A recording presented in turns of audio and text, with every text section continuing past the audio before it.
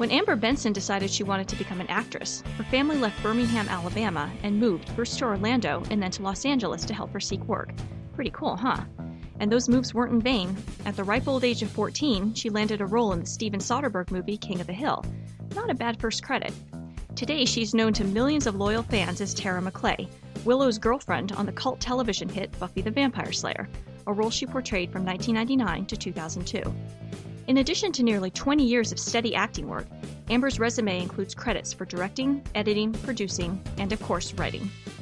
In 2001, she collaborated with author and comic book writer Christopher Golden to create a series of comics for Dark Horse based on the Buffy characters Willow and Tara. The following year, she and Christopher took their talents across the pond to write The Ghosts of Albion, a supernatural animated series for the BBC set in Victorian England. In 2007, Amber signed a 3-book deal with Penguin, which gave birth to the Calliope Reaper Jones series. In it, the spunky, designer clothing-obsessed heroine also just happens to be the daughter of Death, and she reluctantly sets out to take over the family business, Death Inc. We'll talk to Amber about the challenges of writing a novel series, writing for a character that she played on television, and how writing is a little like being in love, as Amber Benson joins us on the Scripts and Scribes podcast right now.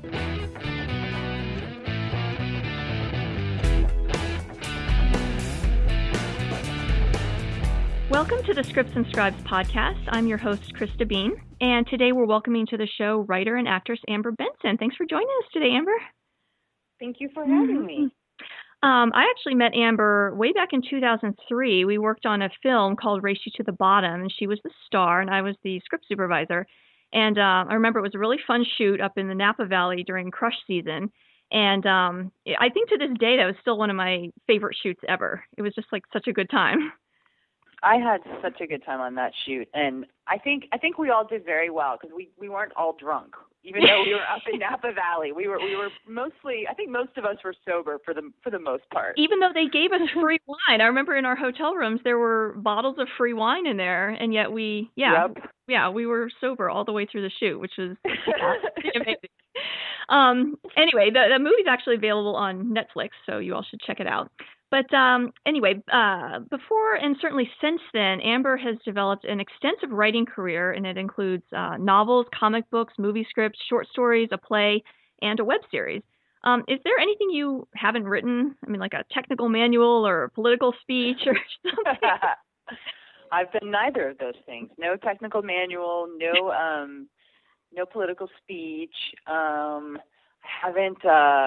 I haven't written any ad copy for the back of like a cereal box, although that would be something that I would be very interested in because I did a lot of cereal box reading as a child. Yeah, that would actually be really because there's always some kooky little character that you can like make up wacky dialogue for. Exactly, some weird half animal, some anthropomorphic animal weird thing that you can have talk, yeah. Right, that you only know what it is because it's called like the Trix Rabbit, and you're like, oh, that's a rabbit. Mm-hmm. But I had no idea. Yes, exactly. But you've written several novels, and your most recent novel, How to Be Death, was released in February of this year, 2012, and it's the 4th book in the Calliope Reaper Jones series. Are you finding it easier or harder to write the series as you go along? Because I think on one hand, the characters and their world are really ingrained in your mind, but on the other hand, you have to keep coming up with new ideas. Yeah, well, originally it was just supposed to be a trilogy.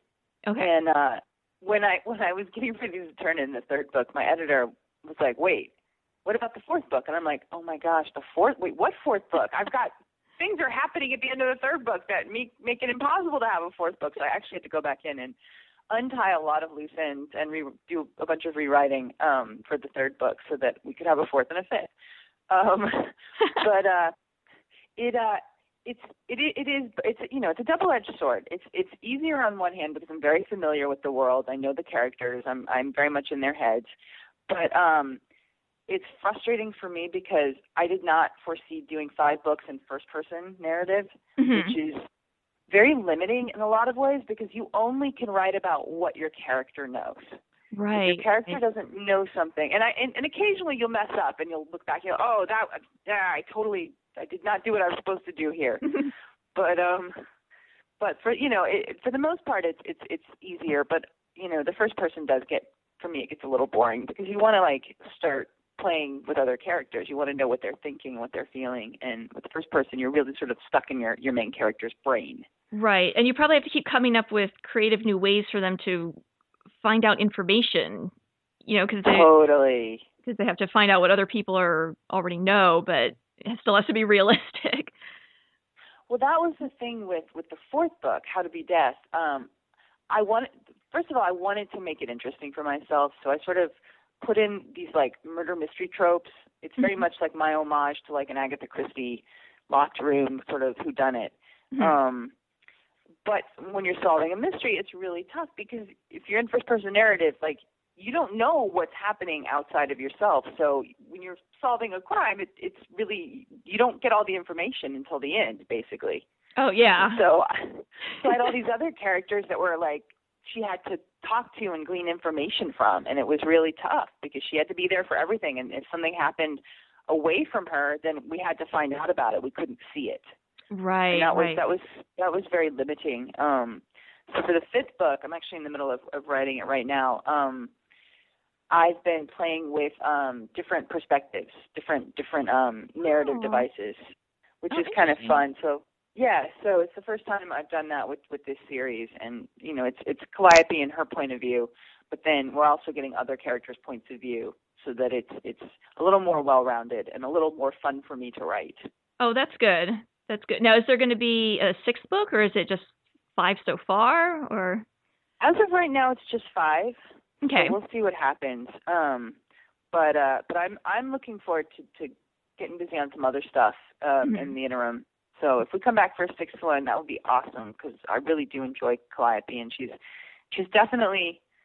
unique creature. She's definitely she has my ear when I'm writing her. She does not let me get away with anything, and she constantly changes my outline. I'm not doing that. Why would I do that? I like this guy. I don't like that guy. No, stop. You have characters that keep you on your toes. You have to. Totally. They really do sort of guide you. They don't let you. They don't let you get away with stuff. They want you to be true to who they are. And so if you try and like create a scenario in which that they're doing something that is out of character for them, they'll let you know. Yeah. So now, what's your normal writing style? Are you more of like early morning at home? Are you late night at Starbucks, or however late they're open? I don't even know how late they're open, but what's your best time to write? I have two good times of writing. I found that like 9, 10 o'clock, I'll go to a coffee place and sit for like 4 or 5 hours and try and get work done, and that works really nicely. And then I actually have a group that I write with called the Shamers.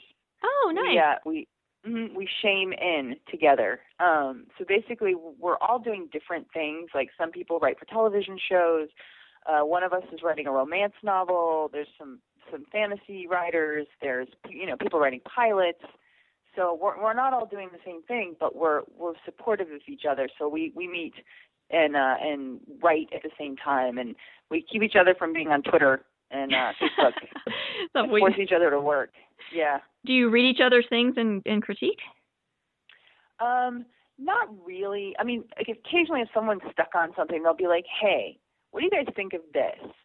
Or when I was getting ready to turn in the 4th book, I actually had my friend Sarah and my friend Kate read the book over and just tell me, like, does this make sense? Is this okay? Can you be my beta readers and tell me what's going on? Right. So they, before I turned it in, they both looked at it, and Kate, Sarah and I've done that for Kate, and actually Sarah and I have another writers group that I work with called the Heroine Club. Oh, God. Which everyone's like, wait, the what? But it's there's 3 of us. It's my friend Nick and my friend Sarah and I, and we're all writing stuff with female protagonists. So heroine as in female hero. Heroine, not heroine, not heroine. The good kind of heroine, not the. Yes. And it's funny because we have it over at Nick's house, and we always have like buffalo chicken pizza from Papa John's. And I love that. That's so good. Sorry. It's so good. We found Nick found it and brought it. And we were like, this is the best. And so we haven't gotten any other pizza since. We're just like, that's what we get. And and we sit around and, you know, we go through each other's stuff and we critique it. But Nick's wife, Jessica, came through one night and she was like, "What are you guys doing again?" We're like, "Oh, it's Heroine Club." And she's like, "Oh, that's why there's so few of you."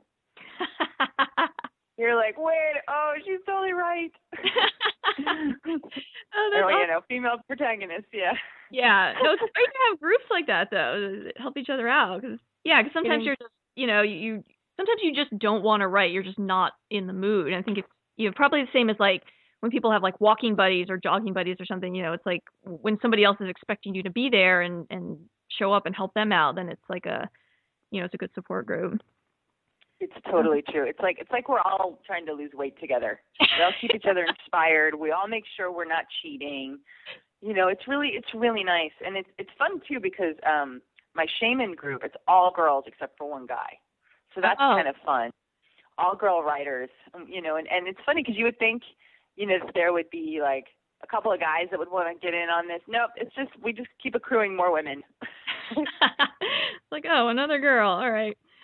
So, how do you come up with the titles of your books? And this question is of particular interest to me because Kevin and I both write, and for him, the title comes first. It's like the bedrock foundation of the story, and everything builds up from there. And he has trouble working on anything if he doesn't have a title in his head for it. Mm-hmm. I'm the complete opposite. For me, it's like the cherry on top of the sundae. You know, everything's there, and it's just bing at the very end. There's a title because I can't come up with it. It's really hard.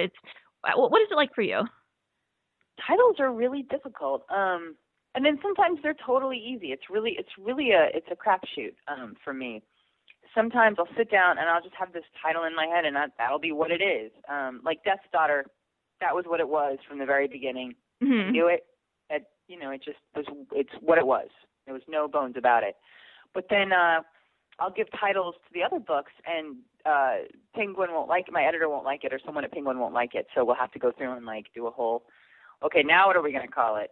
Mm. So you get a whole back and forth where you're submitting names and they're submitting names, and you kind of settle on something. And that's kind of how we've done it for the other three books: Cat's Claw, Serpent Storm, and How to Be Death. How to Be Death was originally called Haunted Heart.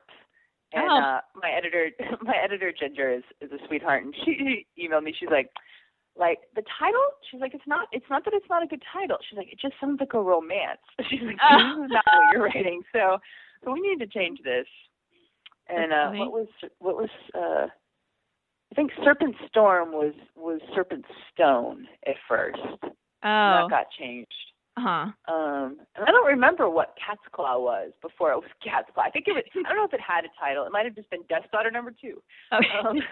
That always works. 2.0. And the fifth book is the working title is It Ain't Pretty Being Death. Oh, I like that. Yeah, because I think it's gonna get. Yeah, I think it's gonna get changed though. So we'll see what happens. But that's the working title. Well, I like that title. Yeah. You have someone in that case. It ain't pretty being death. Yeah. Literally. You think somebody being Literally, yes. So now, moving back a few years, I think you're on the short list of people, probably in the entire world, who portrayed a character as an actor for a long time. You played Tara on Buffy the Vampire Slayer for 3 years. And then you wrote for that character in a completely different medium, for comic books. Was that surreal at all? All this time you've had somebody writing this character that you portrayed, and then suddenly, boom, you're handed the reins and say, go for it? Yeah, it was really hard. I was not expecting it to be so difficult.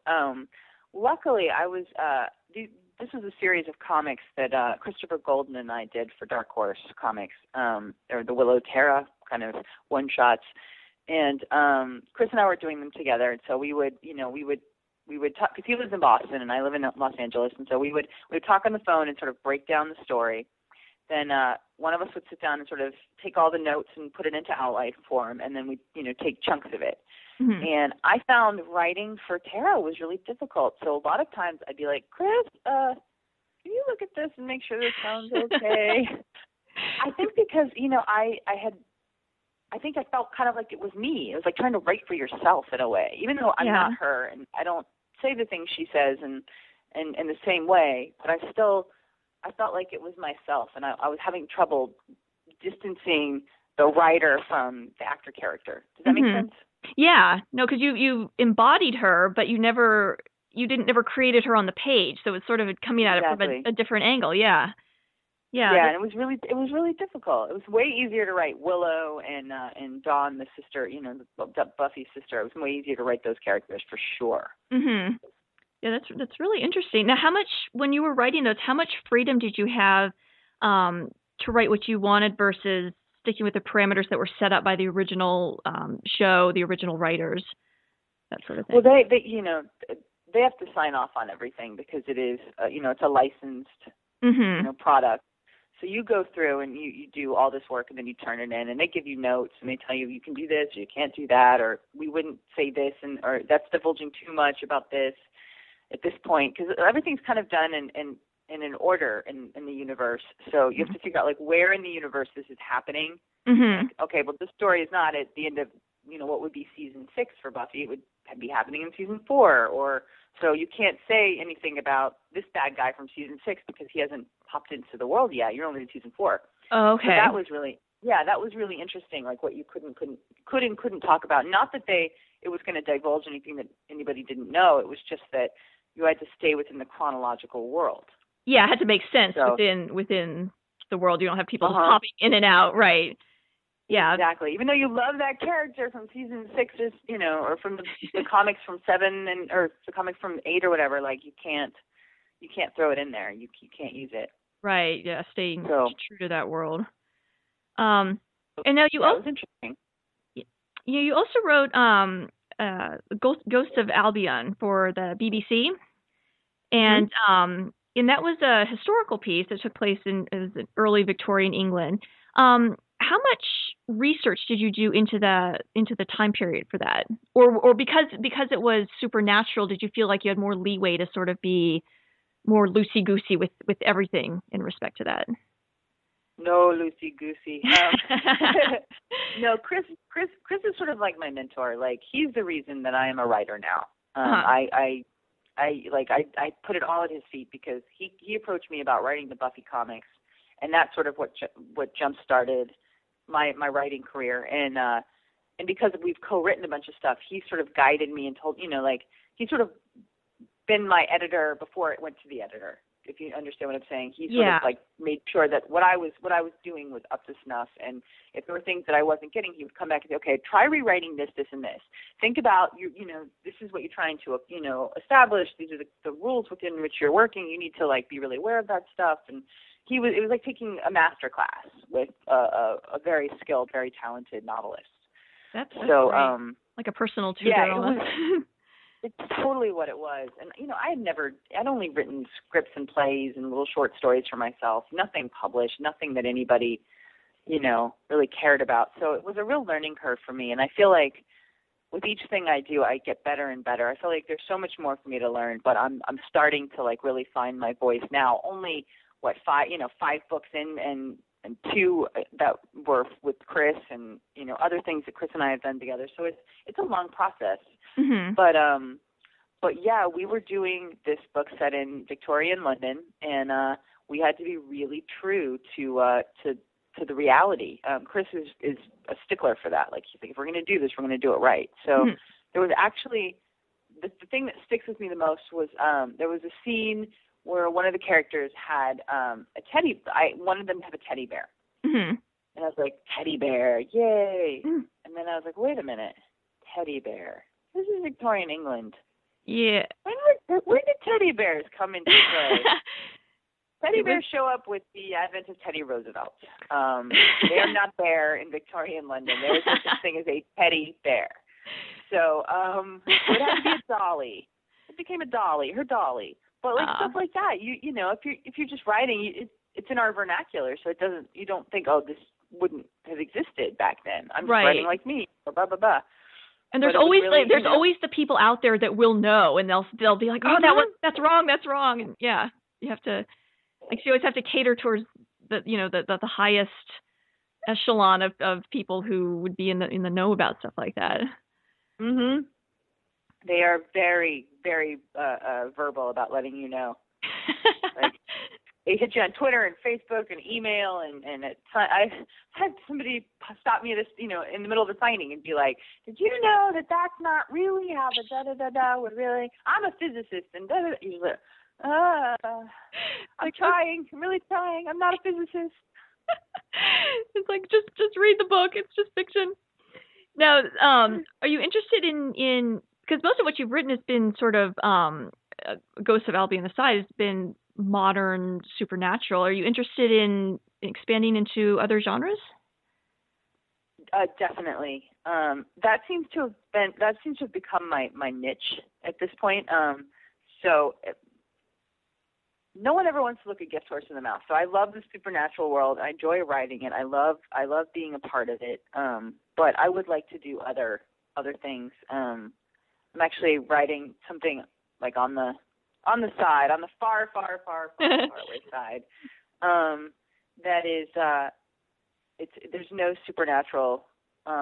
It's much more in the vein of a Tom Robbins sort of, weird out there, sort of odd characters doing odd things and lunch wrappers talking to you kind of vibe. So I would like to move into other types of literature, because I read everything. Yeah. I read straight literature. I read sci-fi, fantasy. I love mysteries. I'll pretty much read anything at this point. I'm a book whore. Well, and that's good. So you always keeps your horizons getting broadened constantly. Totally. And totally. I think it's all about learning. If you're in a constant state of learning for the duration of your life, then you're doing it right. Right. The minute you stop learning is when you should just pack it all in and move into a nursing home.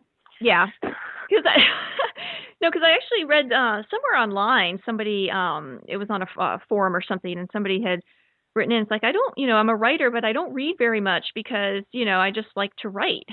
And people were like, well, they go hand in hand, you can't just be one or the other. They feed off of each other. So, you really have to be involved in both, or involved in reading if you want to write. Now, I think so. So for the Calliope Reaper Jones series, you did a lot of research into mythological, the religious, supernatural. Was there anything in that research that you have taken away and have been able to apply to your real life? I got very interested in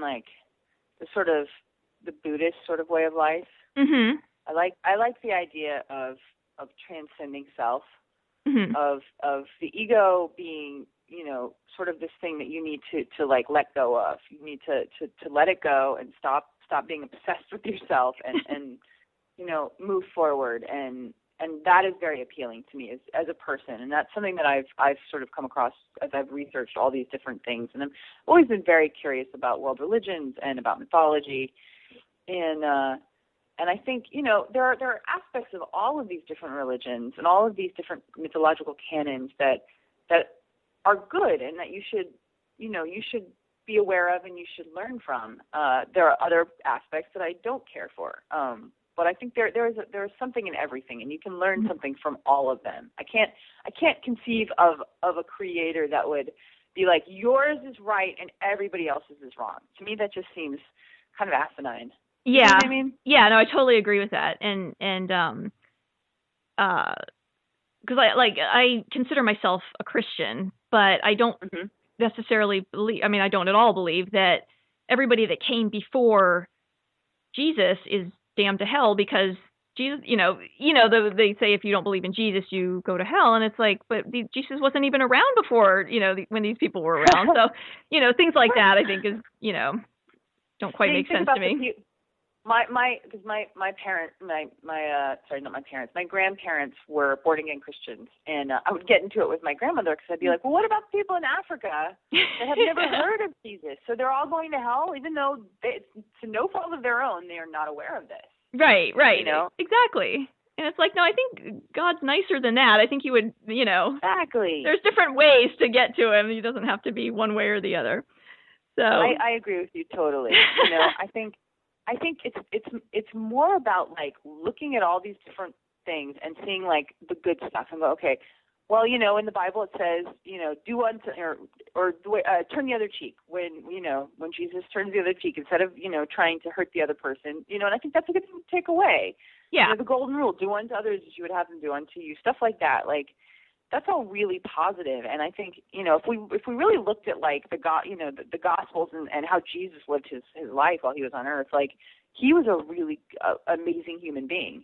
Right. You know what I mean? Like the things he did were wonderful, and we should take from that. Not get so caught up in like blood and crucifixion, and yes, all of that, you know, possibly happened, but like the good stuff, we should look at that and learn from that. And that's in every religion. You know, I think human beings are what kind of mess up religion for us.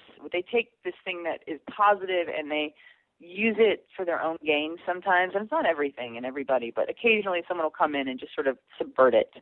Yeah, it's not. Yeah. Like the religious ideal and filter it through like imperfect people, and then it becomes, you know, not what it originated as. Yeah. No, I agree. Yes. So now you've also written, in addition to your adult novels, you've written a middle grade book called Among the Ghosts. How does writing for middle grade compare with writing for adults?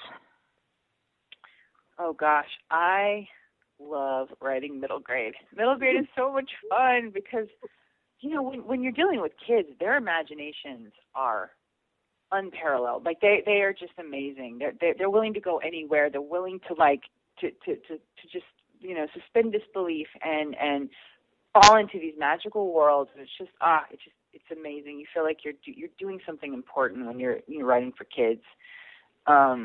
You're not just writing something, you're sort of opening their minds, and that's really cool. I loved it. I loved writing for you know, young readers, because I read a lot as a kid, and that was sort of my window into other worlds.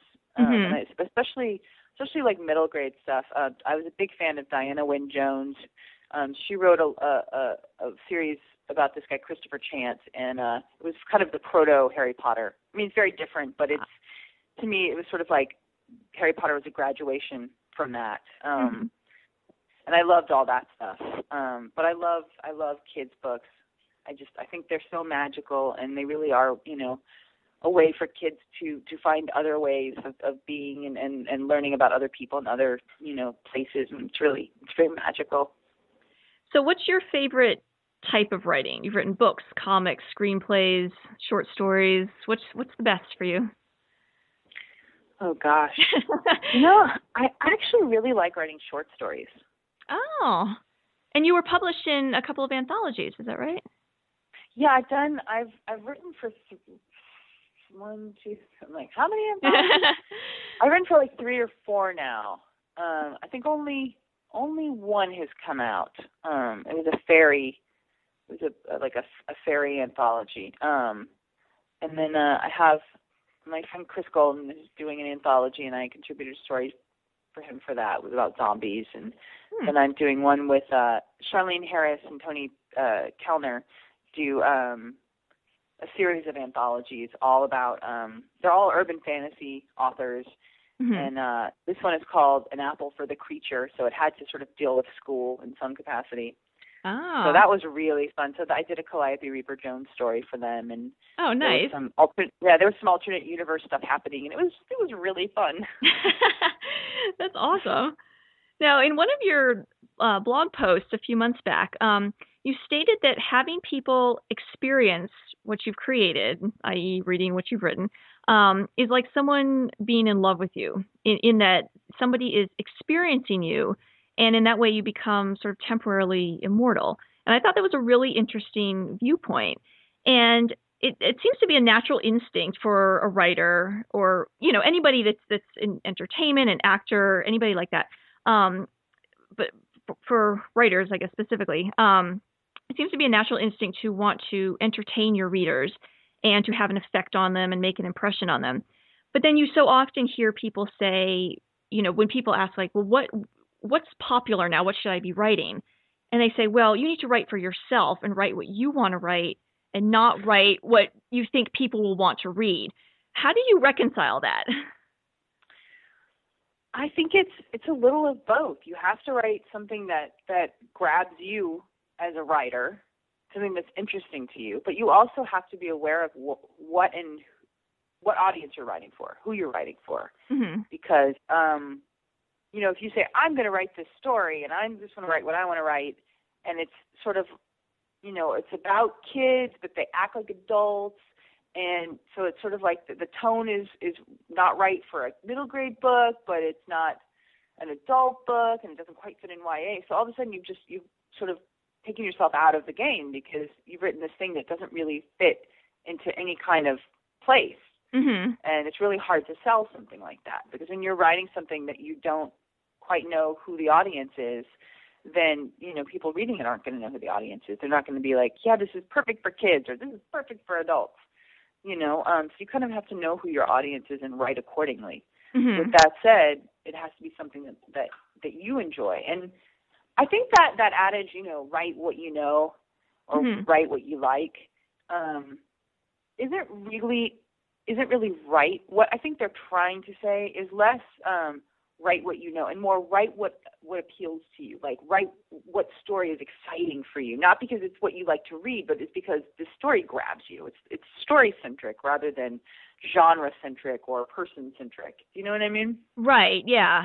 And I think some of the best stories are ones that don't necessarily fit into a particular genre, but that, it just has a good story, good characters, and, sometimes you could reach an even broader audience with something like that. Yeah, that's true. But you do still have to know, like, okay, this is either for kids or this is for adults. And I think sometimes people get lost in that. They're like, these kids are really, they're preternaturally smart and they can do all, and it's for kids. And you're like, well, no, actually. When you're writing words that most kids don't even know how to pronounce or what they mean, they're quickly going to lose interest, I think. Yeah, so you have to be aware of your audience. That's all. Just be aware of it and kind of know who you're writing for. Mm-hmm. That's half the battle. Yeah, I think that's really good advice. That's really good. Now, I saw you, I'm going to be dating this interview, but I saw you yesterday at the LA Times Festival of Books, and you moderated a hysterical panel called The Nerd Shall Inherit the Earth. Are you a nerd, Amber? I would think so, yeah. Especially after the definition was finally sort of, nailed down yesterday in the panel. John Scalzi and Pamela Ribon and Maureen Johnson were my panelists, and I asked them, I said, well, what exactly is a nerd? There seems to be some confusion. And then everyone wanted to know, are we talking about nerds, geeks, what are we actually talking about here? And I was like, well, broad, general, like do an umbrella. Nerd is the umbrella. We know there's all these different variations, these different striations of nerddom. But, give us just sort of like a definition of what nerd is. And they kind of came up with this thing is that a nerd is somebody who just really loves something. And I thought that was amazing. Aww. Because it wasn't about being geeky. It wasn't about cutting people out of the equation. It was about inviting people into your world. I love something so much, I want to share it with you. Because we opened it up to questions at the end, and someone was talking about Comic-Con and how, it wasn't about the people that love comics. Now it's become this media circus and people there for celebrities. And I think it was Pamela or John saying, you have to look at it the opposite way. Don't try and make it this this exclusive thing. Yeah. Like, these people maybe have never been exposed to this stuff. Like, this is an opportunity for them to come to Comic-Con and find something that they wouldn't have found otherwise. So don't dissuade them from it. You should encourage them. Maybe they came for the wrong reasons or for a different reason than you would like, but Yeah, you never know what you're going to find, when you just, again, broadening your horizons. All of a sudden you become interested in something you didn't even know existed before. So yeah, exactly. So the nerd is just being passionate about something and then and wanting other people to share in it with you. Yeah, like being so excited about something that you can't not talk about it. And I think that was kind of lovely, Yeah. You could come at it from the opposite direction, which is kind of how I had thought about it when I was putting together my questions. Because there's this sort of like this burst of nerddom in pop culture right now, and I feel like it sort of hit this my brain isn't working. I can't think of words. We sort of hit this sort of the end of it. It's sort of like we've come so far with this nerddom being part of pop culture that even hot chicks are being like, I am a nerd. And you're like, you're not a nerd. Oh, yeah. Yeah. It's become like nerdism has become so mainstream. It's like, yes. Yeah. So, so for me, I was, I wanted to talk to my panelists about that, but they turned it around on me. They were like, no, it's not like, that's great. We want everybody to be nerds. We want everybody to be part of this. And I was like, you know what? That is a way better way of looking at things than the question I was going to ask them, Right. No, that was great though. And the panel was hysterical. I mean, everyone was just cracking up, and it was a really good time. I laid that totally at the feet of my panelists. They are a funny bunch. Who'd have thunk that a bunch of sci-fi nerd writers would totally be funny, and they are. Yeah, they just the entire auditorium cracking up. So yeah, I don't know if we were just amongst friends or if they're just super super funny. I think it's probably a combination of both. Yeah, I think that definitely. Yeah.